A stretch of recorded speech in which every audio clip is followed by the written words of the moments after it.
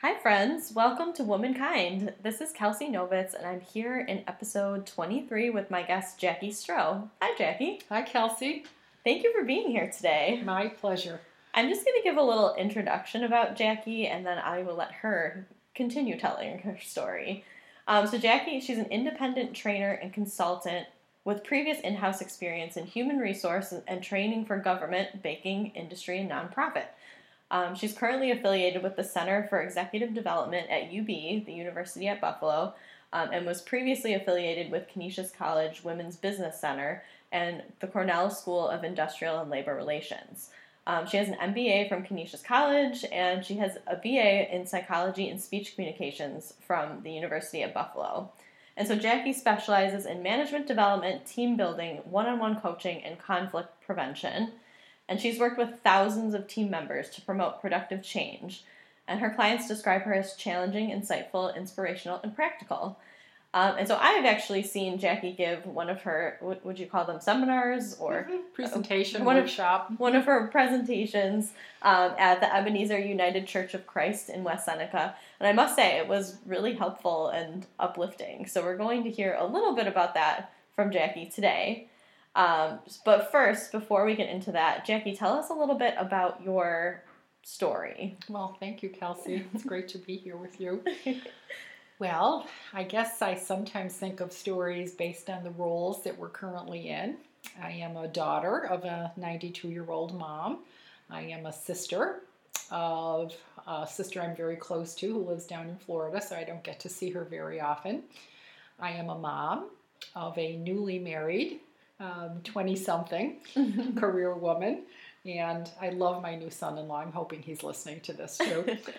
And I am at a point in my career where work is a piece of my life. It is not my whole life, and in fact, that's one of the things I recommend to everyone at every stage of their life is that work remain a piece of your life and not your life, because if it is your life, you need to get a life. There's lots more to life, although work is very, very important. We do well and we serve people through the kind of work that we do. I'm a volunteer. I volunteer twice a month at Jericho Road Community Health Center over on the west side. We've had people from Jericho Road on our show before. Excellent. It is a unique and fascinating place, and I love being there. Just the diversity and the care and concern of the staff is just amazing to be around. And I guess a little part of my story that fits with Jericho Road is I wanted to be a nurse, but I did not have the courage. Oh, wow. I did not know that about you. Most of my friends don't know that, but I do have lots of people in my life who are nurses and therapists. I don't know what that says. But, so I get to work in this medical environment. I'm on the spiritual care team. I go in between the nurse and the doctor or whatever combination of medical providers they have. And I offer prayer, which is just a wonderful opportunity. People of all faiths, and half the time we have interpreters that are working with us because, as you know, the Jericho Road Community Center services a lot of the refugee population in Buffalo. So that's one of my volunteer opportunities that I absolutely love. And that's probably enough for now. Well, that's amazing. So is your role with Jericho Road through any particular project, or is it just their general medical care? Well, 4 years ago, they started a formal spiritual care team. Many of the people there are very spiritually minded. And of course, Dr. Glick, who founded Jericho Road, I'm sure he sees this as much as a ministry as he does a medical provider in the community. Not that I should speak for him, but just knowing his heart. So spiritual care became formalized, and I was the first volunteer 3 years ago who made it through the formal gauntlet, as I called it. I had to shadow 3 different pastors who were providing formal pastoral role people who were providing the spiritual care, and they decided that they needed more arms and legs, so they needed to start recruiting. So my shadowing involved working with the 3 of them, actually going in to talk with patients and pray with patients.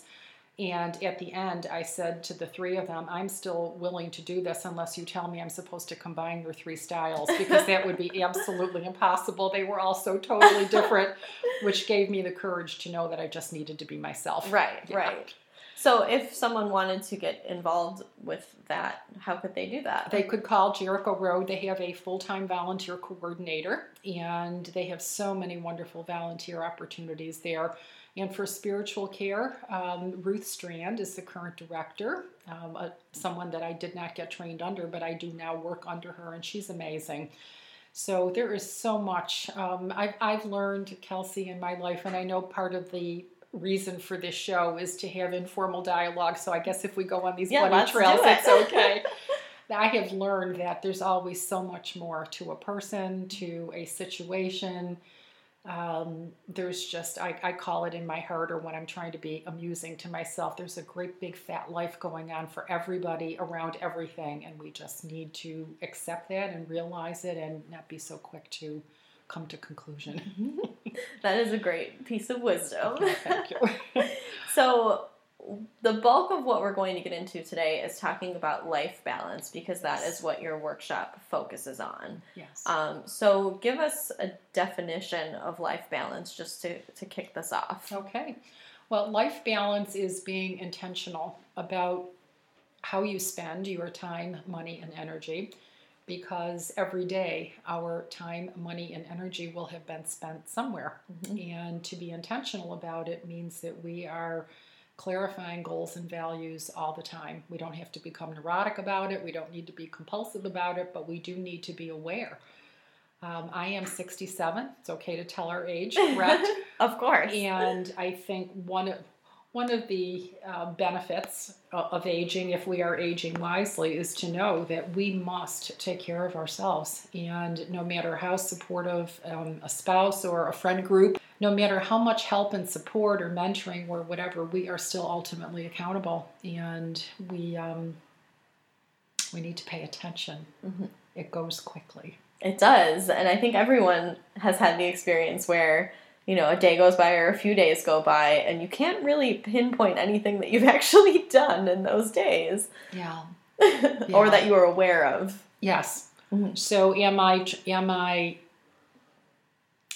me backtrack a minute. Mm-hmm. Many decades ago, there was a commercial on TV for Prudential Life Insurance, and the tagline was, "The future is now." Mm-hmm. And that always stuck with me, because there's so many things in life we don't control, but there are many things that we do. Mm-hmm. And we can make decisions in the present that help us shape that future that we're looking mm-hmm. for. Or if we don't do it, it will be done for us, and it may or may not be good. Mm-hmm. Absolutely. So tell us a little bit of some of the advice that you give to people that are seeking life balance. Okay. Well, we start with goal setting. And a goal is, a simple definition I like to use, is a goal is a desired state. Mm-hmm. It's something that you believe that you want because you believe that it will add to your quality of life. It's something that will make life better or different. Mm-hmm. So that's my simple definition of a goal, is a desired state. So there are 3 topics that I'd like to talk about today. Okay. Dive right in. Okay. Well, one of them is just, why do we set goals at all? And I'm sure we have some people listening to your podcast who are excellent goal setters, and I hope some of this would ring true with their experience as well. But on the off chance there's somebody out there who maybe does feel like that time, money, and energy is being, worst case, squandered, mm-hmm. Medium case, spent maybe productively some of the time, but worst case, oh my gosh, I can't believe that, another decade has gone by and I have not been as thoughtful or intentional.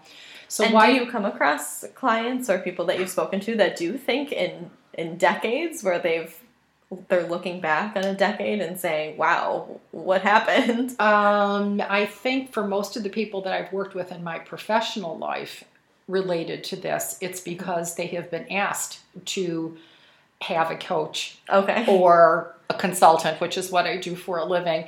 So I'm getting them at a time in life where life circumstances have prompted them to do this assessment. Oh, so okay. I may or may not always know some of those particulars, like how do they really feel. Mm-hmm. Half the time people don't know how they feel. Mm-hmm. All they know is something ain't working. Right. And something needs to change. But I think most of us could agree that life goes by very quickly. Mm-hmm.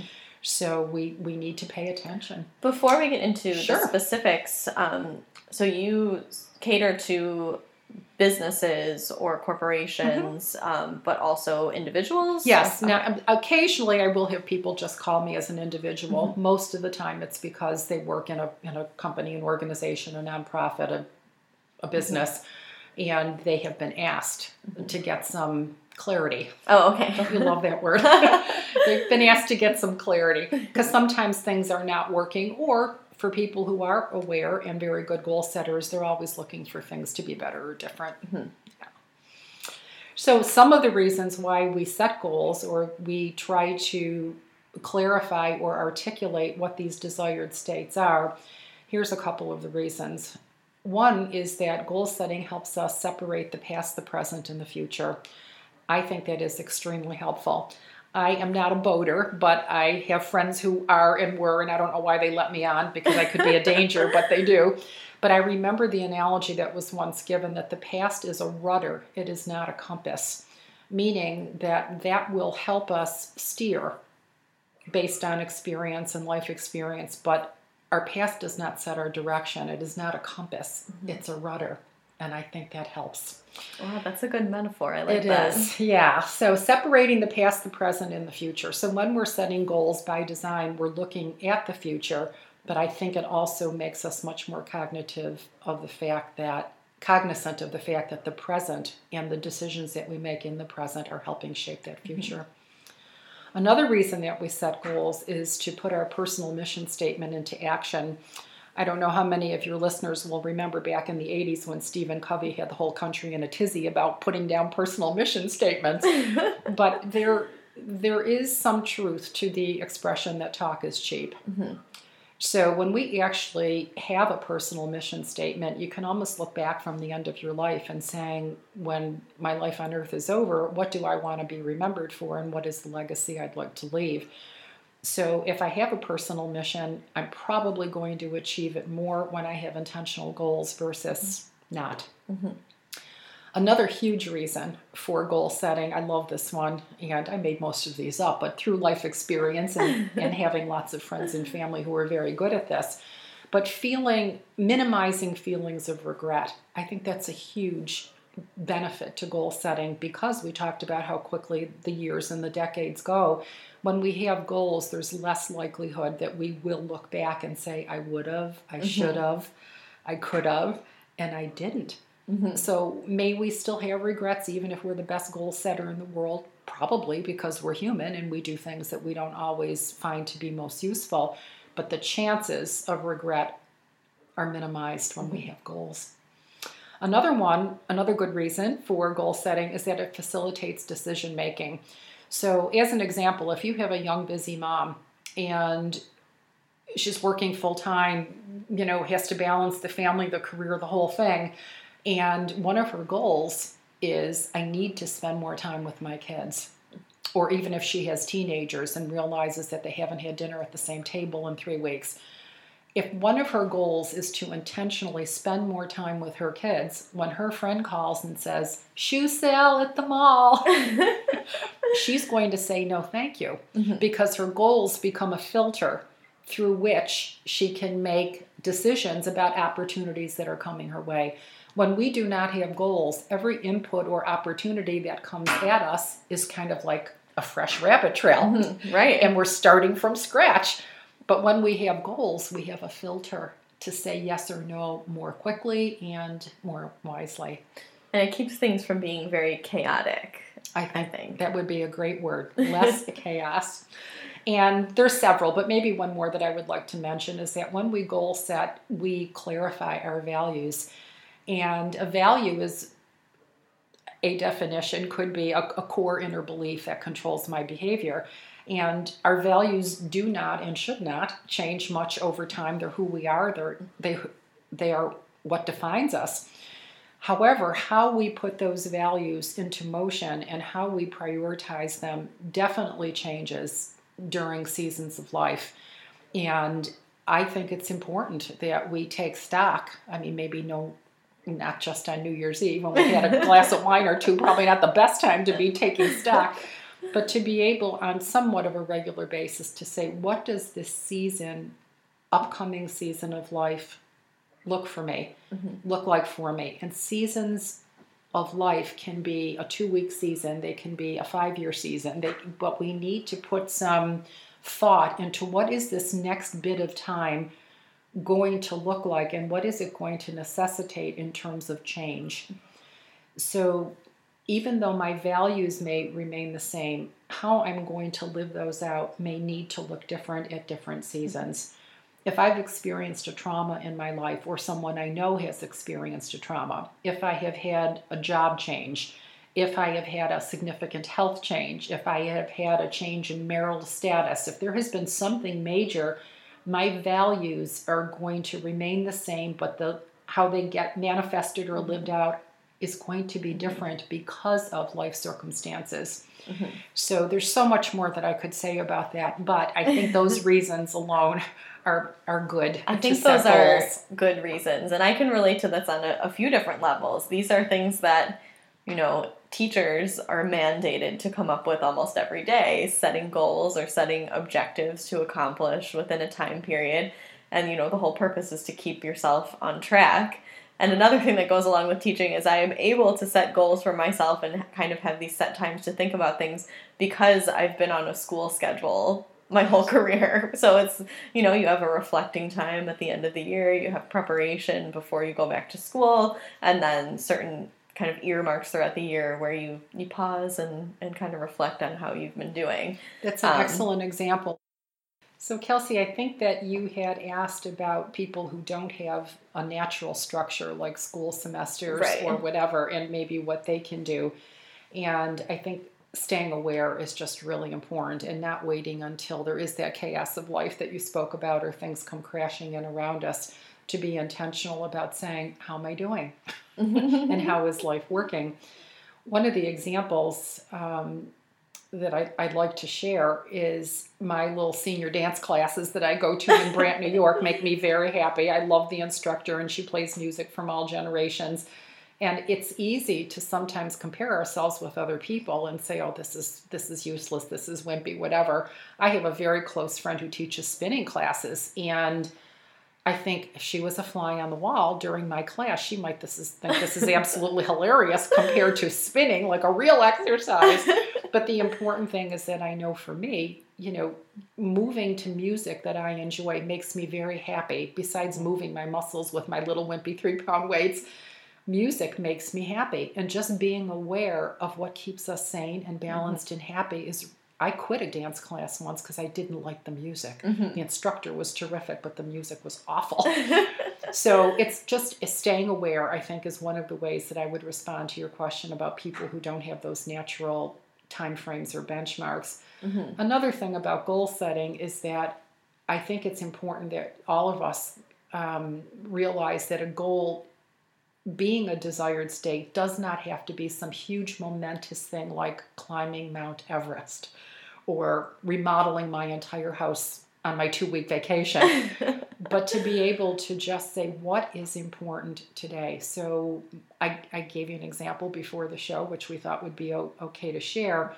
And one of my primary goals at this season of my life is accepting my mom's decline. And on the surface, people may or may not know that that's a goal. It's not something that's necessarily visible or achievable to someone else, but it is hugely important to me, because in accepting that decline, I can be wise and loving and caring about anything that I do to help my mom, and to also accept, I've gone to several classes for the Alzheimer's Association through them, because I knew that I was in uncharted waters for me. And learning about the disease and about taking care of myself as a caregiver has been hugely important. So it might be just a few words that the goal is saying, accepting my mom's decline, but there is so much involved from an emotional standpoint, a psychological standpoint, a spiritual standpoint, a physical care standpoint. So it might seem like a little goal. It's a big goal. So they don't need to be huge and tangible to someone else. They need to be valuable to you and represent your values at this point in time. Absolutely. And I think you made a couple of good points in there. But like I said before, I know that you're in the midst of this journey, so I do wish you luck on that journey. Thank you. But you made a point that, and I talked about this actually on the last episode of the show, but we were talking about creative goals. But even if you have a goal that's kind of in this realm, there are lots of little things that you can do on a daily basis to, get to that big goal. So if your goal is acceptance, you can ask yourself, well, what can I do today to get myself to that point? And like checking very small things off the list every day kind of contribute to feeling better and feeling like you've accomplished something. Yes, I can give you a very real example of that. Definitely. I have cousins in different states around the country, and last night we were on a text thread that was absolutely hilarious. And I laughed so hard I actually had to call my sister and say, I've got to tell you about this text thread. She thought I was a little crazy because she hadn't been on it. But as an example, knowing that this is a very difficult time emotionally and psychologically, having humor in my life is one of the ways I know I will come to better acceptance in achieving my goal. Because if you don't laugh, number one, you will cry. And number two, we need to laugh. I mean, I felt like $1,000,000 when I turned in for the night last night. I had just laughed so hard. So there's my small step on my way to acceptance that on the surface would sound totally unrelated. But you know how it relates, so that's what's important. Yes, I needed a good laugh, and we got one. So we talked about this, or we started on this trail before. So you've set a goal, and what's the next step? What do you do next? Okay, so one of the important things to do is to know when we're getting derailed, and what are the things that can derail us, because we start out flying high. And we need to be purposeful about that time, money, and energy, but we also need to stay aware of what are the things that are going to derail us. And here are some examples. I like to combine the shame and blame example, because sometimes we carry stuff that is weighing us down. And when we can admit that it's weighing us down, it's really helpful for us to be able to, confess that, get help around that, whatever it might be. So shame, not helpful, and blame, certainly holding other people responsible for what we're going to do next, probably not healthy, which leads us into the next one, which is codependency. That's a huge thing that can get us derailed. I have checked out this non-clinical definition with my clinical type friends, and they told me it's actually a darn good definition. Oh, okay. And codependency is basing my actions on your potential response. Very different from seeking wise counsel and then coming to the best decision for me at this point. Right. So codependency can be very unhealthy when we are enmeshed inappropriately with someone or some buddies. Unresolved grief is another one. And unresolved grief is when even you know that you're stuck. Grief, thank God, has no schedule because we could get destroyed saying, oh my gosh, it's been 2 years and I haven't done this, or it's been 2 minutes and I haven't done that. But unresolved grief means even I know that I am stuck. I lost my dad 2 years ago, and last year I started taking a grief class because I knew that I didn't know. This sounds very awkward. Let me rephrase that. I didn't know what I didn't know about grief. And I thought, if I take a class, I will at least come to grips with knowing what I don't know about grief, and then I can make choices from there. But when you don't know what you don't know, you're not going anywhere fast. So it sounds like you learned a lot from that. I did. Class. I did. And in fact, I happened to come into the tail end of this 12-week program. It's called Grief Share. I'll put in a little plug for it. It's offered at churches all over America. You just go online to Grief Share, enter your zip code, and it'll tell you where it's being run locally. And it's a video program, and just because of work commitments, I wasn't able to start the program until halfway in. So we are taping in January, and the program starts again in March, and I'm going to go back and get the beginning. Oh, okay. Because I really think that I would like to continue knowing what I don't know about grief. Another thing that gets in the way of our goals, and this is going to be a little bit of a shocker when I do it on corporate premises, when people are paying me for this, and they think, oh, you shouldn't say that. But one of the things that hugely derails us is following an inappropriate leader. And what is an inappropriate leader? An inappropriate leader is someone whose values we do not respect. Sometimes we're working in a place and we know something's wrong and we can't figure it out. And ultimately, a lot of it has to do with the fact that we don't respect the values of the people that we are allowing to lead us. So, something to think about. Mm-hmm.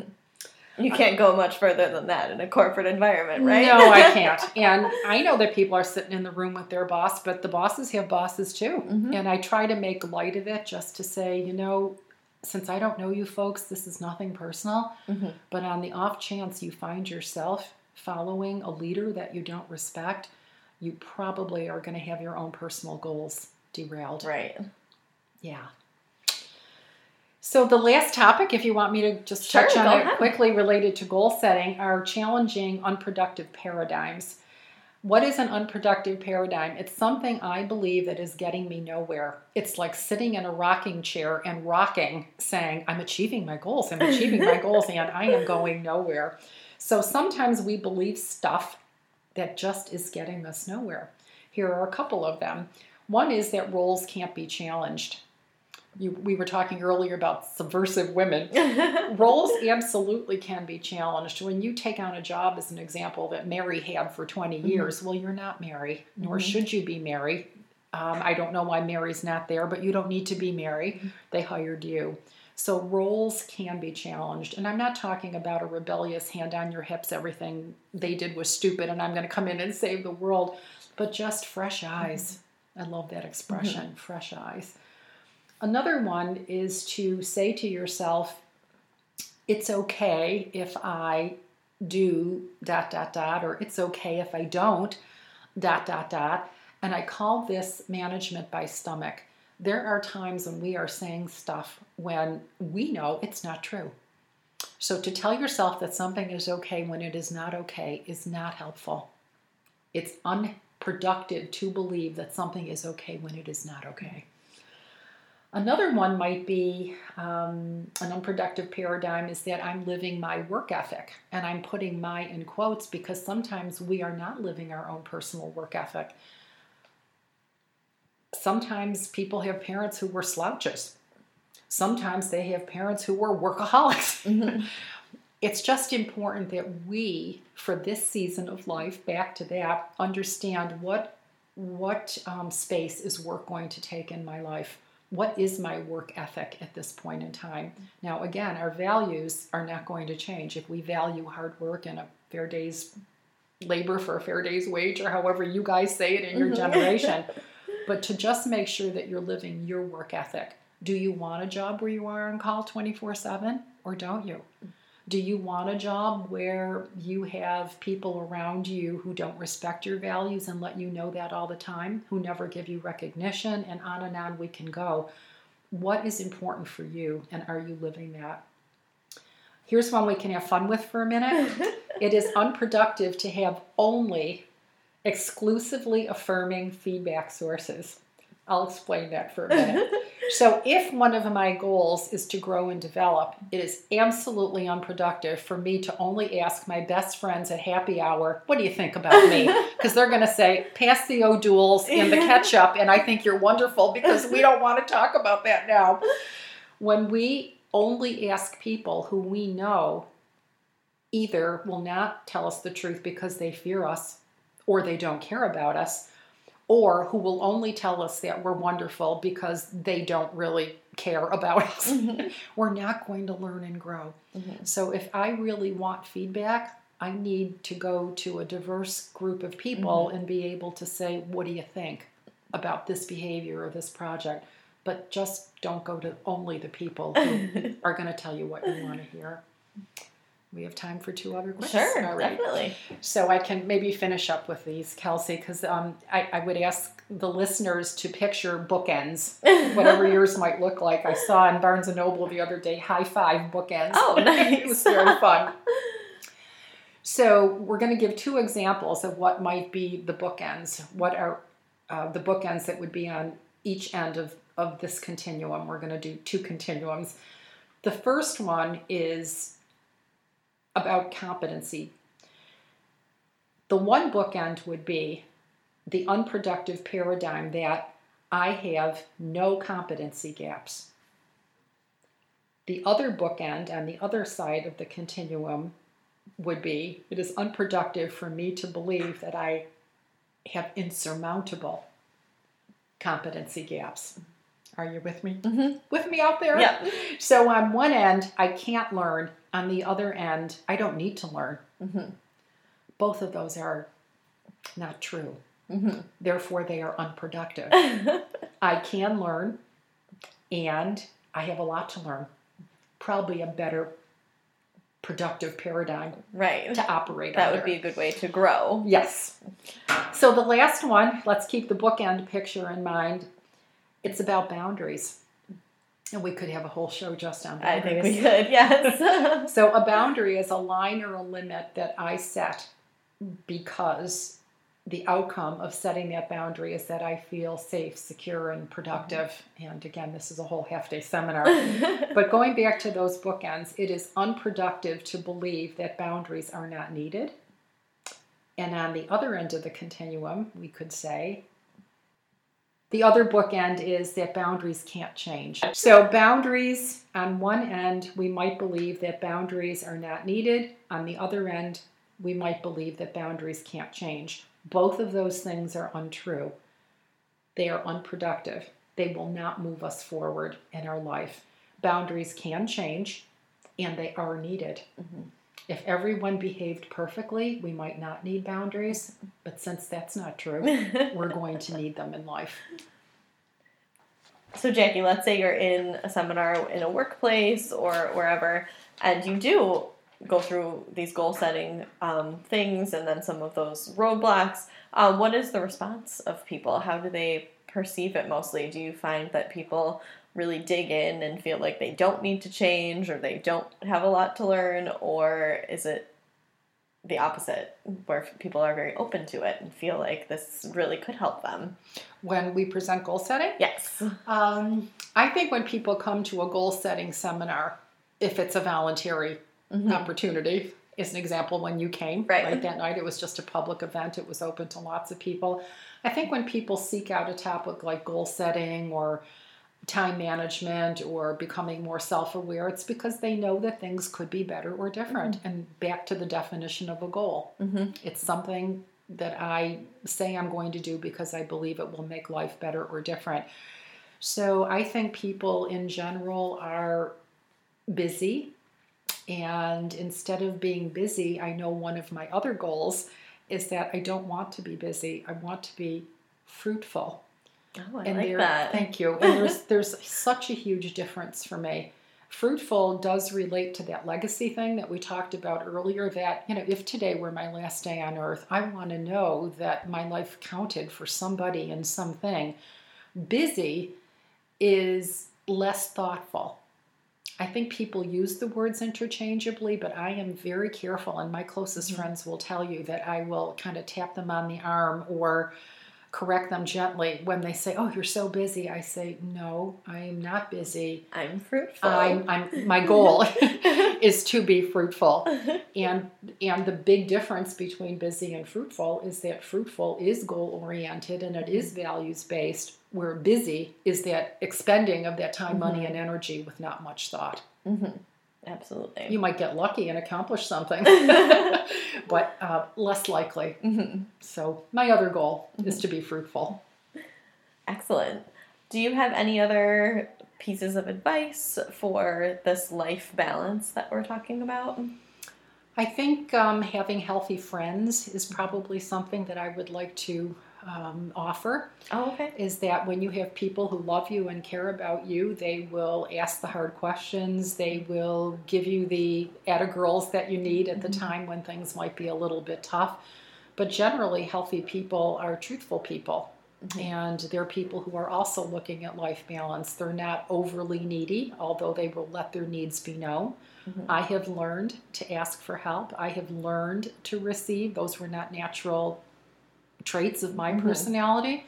So when you're with healthy people, you give and receive help, you give and receive encouragement, you give and receive correction. And my life, yes, it is ultimately my responsibility. However, I need people to do it well. Right. And I think having good, healthy friends and maintaining those relationships is the huge key to life balance.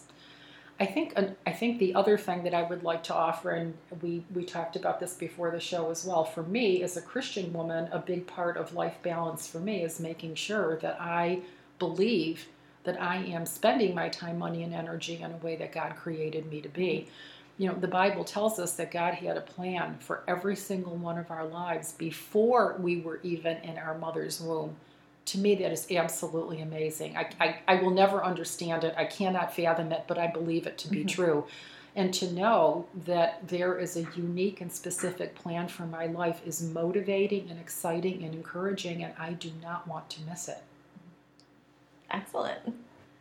So I think we will move into talking more personally about what it means to you to be a woman.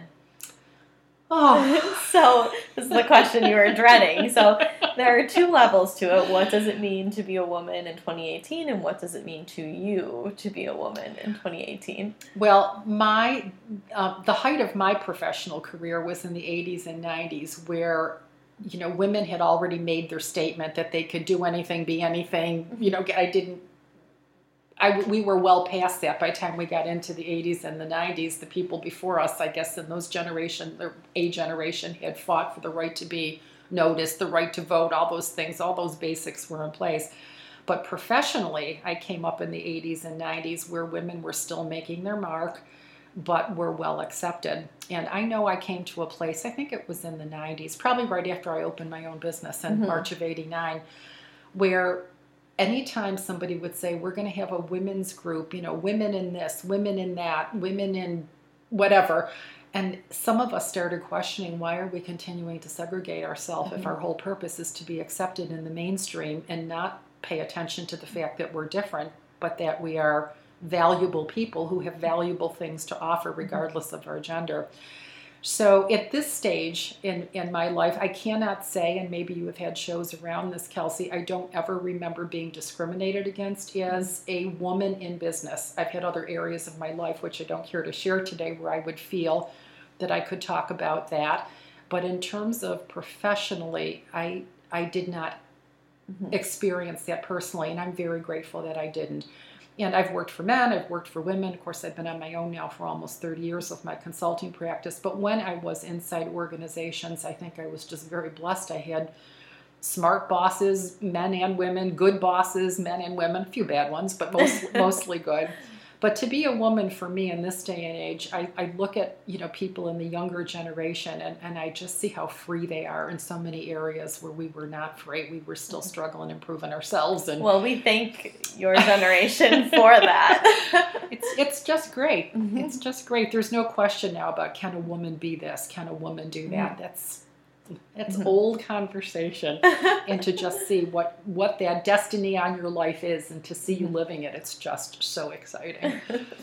So yeah, well, of course I love being a mom and now being a mother-in-law and being a woman. I don't know, I need my girlfriend, so I guess some men do have friend girls if they're married, or girlfriends if they're just socializing. But I really need my girlfriends, and I'm happy to have them. I don't have a lot of stereotypes that, men do or don't do this, men do or don't do that, but I think women definitely have a hunger to share at a heart level, and I'm glad to be a woman because of that. And that's something I think almost every single guest has said on the show, and that I said as well, and I completely agree with, that the relationships between female friends is something that is just unmatched from what I've seen in communities of men. Yes, the guy world, they don't have the same level and depth, I don't think, from my observation. I'm sure there's exceptions to that rule, just like there are women who are shallow and superficial, and it's their loss. Yeah. Absolutely. Yeah. Oh, well, that's interesting. Now I'm thinking back to what you were saying about how when you were in the business world and there were like women in business meetings or conversations, that it kind of felt that was maybe separating yourselves from what was going on.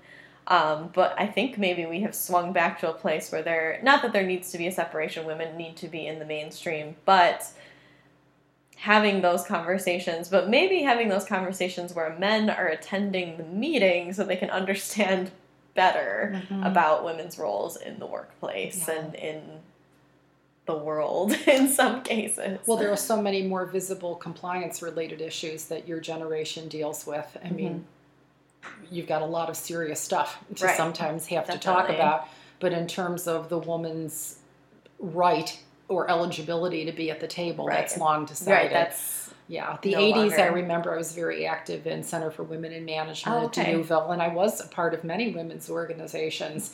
And I think it was in the 90s sometime. And of course, by then I was in my own business and, needed to have a very neutral approach, to gender issues, dealing with all kinds of companies and clients.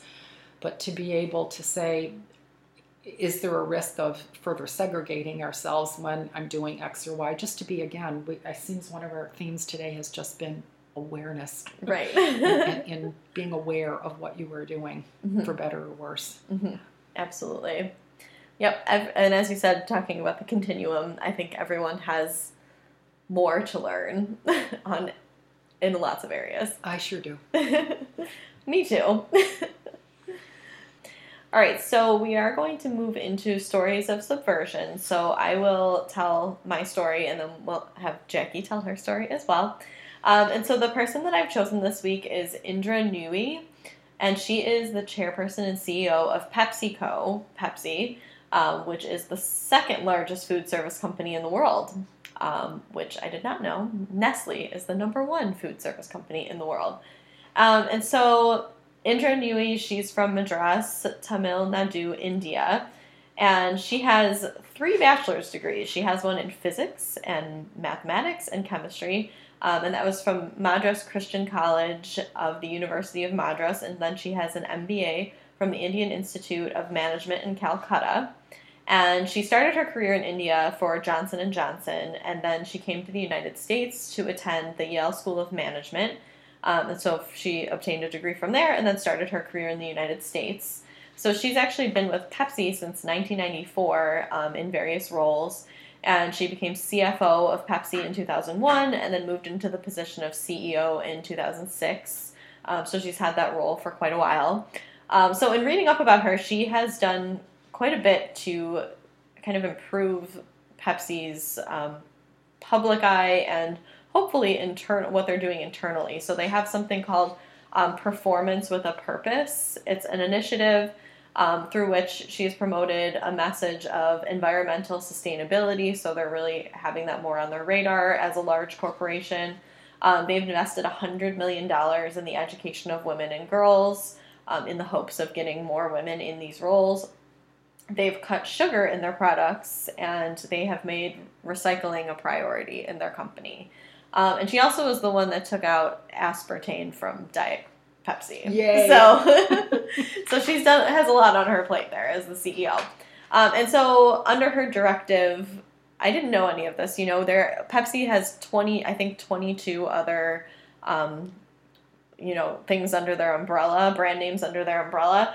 And so under her directive, Pepsi has morphed into a company that has 3 categories. So I just thought this was interesting. One is fun for you. So that's like Pepsi and like potato chips. The other is better for you, where, you have like Diet Pepsi and things that are, fewer calories. And then things that are good for you. So they also own like Quaker Oats. So they have like these 3 different categories that she came up with. Or I don't know, form of guilt management. I don't know. Yeah, it's just, I think it's a better branding maybe of what it was in the past. It's honest. True. And so, for the past 10 years, she's made the Forbes list of the world's 100 most powerful women. She spent 5 years at number 1 in Fortune's most powerful women in business. And there were just like so many lists that she was on as a woman in business. And she was even on a powerful mom list, one of the world's most powerful moms, because she has 2 daughters, one of whom attends Yale like she did. So I just thought that was someone to point out as, a CEO of a company that, is worldwide and well known, and the second largest in the food industry. There's a woman in charge of it, so that's a great thing. And I like Diet Pepsi. Yeah, I don't think anyone can escape any of those products, so it's here to stay. All right, so Jackie, what was your story of subversion that you have? Well, I can think of a couple of things that were probably unusual or out of the mainstream from my life. One of them is I had my daughter at 41, and I was not considered a high-risk pregnancy, which was certainly good news. So I know That's I have, great. Yeah, I certainly know women in their 30s and some in their 40s who are still considering childbearing, and I always say, hey, I'm at least one person who can tell you a happy story. I think when you get to the point in your life, and I hope this comes across the right way, there's a certain need to not care what people think about you. And that is not to say that you're uncaring or uncouth or rude or obnoxious or off-putting, but just to simply say, there is only one me. I cannot be you. I still don't know all the parts of me that I need and want to be, but there's a certain satisfaction, I think is the word that I would want to use, or even a comfort in knowing that you care less, about what other people think. And again, that is not a license to be rude or crude. It just gives you a freedom to be able to be who you are. And I think, just on the surface, one was starting my own business in March of '89. So I'm coming up on 30 years, which I can't believe. Congratulations. That's amazing. Thank you. And I never looked back. I was working in a position at a bank, and I remember telling my boss that I was going to be leaving and starting my own company. And he was almost speechless. I guess he thought I would never think about doing something like that, because I did truly love my job. I was working in corporate employee relations at the time, and I really did love my job. But Kelsey, I can't tell you all the variables that went into it, but I can say that I just knew it was my time. And I actually was on assignment for the company that I worked for 6 weeks in another city, so I had a lot of time. And I bought some books on consulting and ate a lot of Chinese and, had some quiet time, watched some mindless television, did some praying. And one day I said, I'm not going back after this 6-week assignment. I just knew that it was something that I wanted to do. I had spent a lot of my free time or discretionary time doing pro bono workshops for nonprofits. So I knew that training was an area of human resources that I really wanted to start specializing in. And I thought, at the time I had no debt, no kids, so I can't tell you it was any great sacrifice to take this risk, but I just knew. And I remember getting a bunch of my girlfriends together and I put out a big promotional piece, and, they say go big or go home. I hired an expensive terrific advertising agency, and they put a terrific brochure together, and I kind of came out of the box at the high end, and I'll never be sorry that I did that. Nice. And the phone started ringing, and the rest is history. Oh, that's so awesome. I never looked back. But what might have been mini subversive about that is that it wasn't being done. 2 years after, I actually started a consultants network in Western New York, and I think there were 3 women doing what I was doing. And of course, that was 30 years ago, so things have hugely changed on the human resource training, organizational development, consulting field in those 30 years. But way back when, there were just a handful of us, and we were charting new territory, but we were supportive. We helped each other. We gave each other clients. Oh, I love to hear that. Yes, you learn quickly what your areas of specialty are. And again, the more comfortable you become in your own skin, when somebody asks you to do X, and you're really better at Y, you give X away to the person who does X really well, because at least in my business, you're totally dependent on referrals. So you need to do what you do well. So I still like what I do. And honestly, Kelsey, I feel like I'm doing my best work, I think, because I care a little less about what people think. And not that I don't do a good job. I work just as hard to do a very good job, but I'm just more comfortable. So I feel like I am living my destiny. I feel like I am being who I am called to be, and there really isn't anywhere else I should or could be. Well, that's amazing to be so comfortable in your own skin and where you are and your place in life, and to know that you've been your own boss for the last 30 years. That's been fun. That's amazing. So for anyone who is maybe just starting out with their own business, or, you know, taking a leap of faith as you did, what kind of advice do you have for someone in that position? Well, the old book timeline used to be give it a minimum of 2 years, and I think that's probably still a good guideline on some level. I think I would also add know your motivations. Why are you doing this? Are you doing it because you really want to do it? Are you doing it because you feel you have something unique to offer? That would be a good motive, in my opinion. Why are you doing this? It's important to know, because those motivations are what's going to keep you going when the phone doesn't ring or things don't go well. But give it time, know your gifts, don't try to be anyone else, and figure out how you are going to differentiate yourself from someone else. Because when people hire you, they hire you. So you have a unique combination of, you know, personality traits and qualities and characteristics, and it's important to want to put those all into play and differentiate yourself. All right, that is great advice. All right, so Jackie, we've reached the end of the episode. Is there anything that we didn't touch on in terms of life balance or maintaining quality friendships, or anything about your business that you wanted to add? I guess I would just encourage everyone to take some regular time out, take a deep breath. Ken Blanchard, who wrote The 1 Minute Manager several decades ago, he would call it the helicopter view.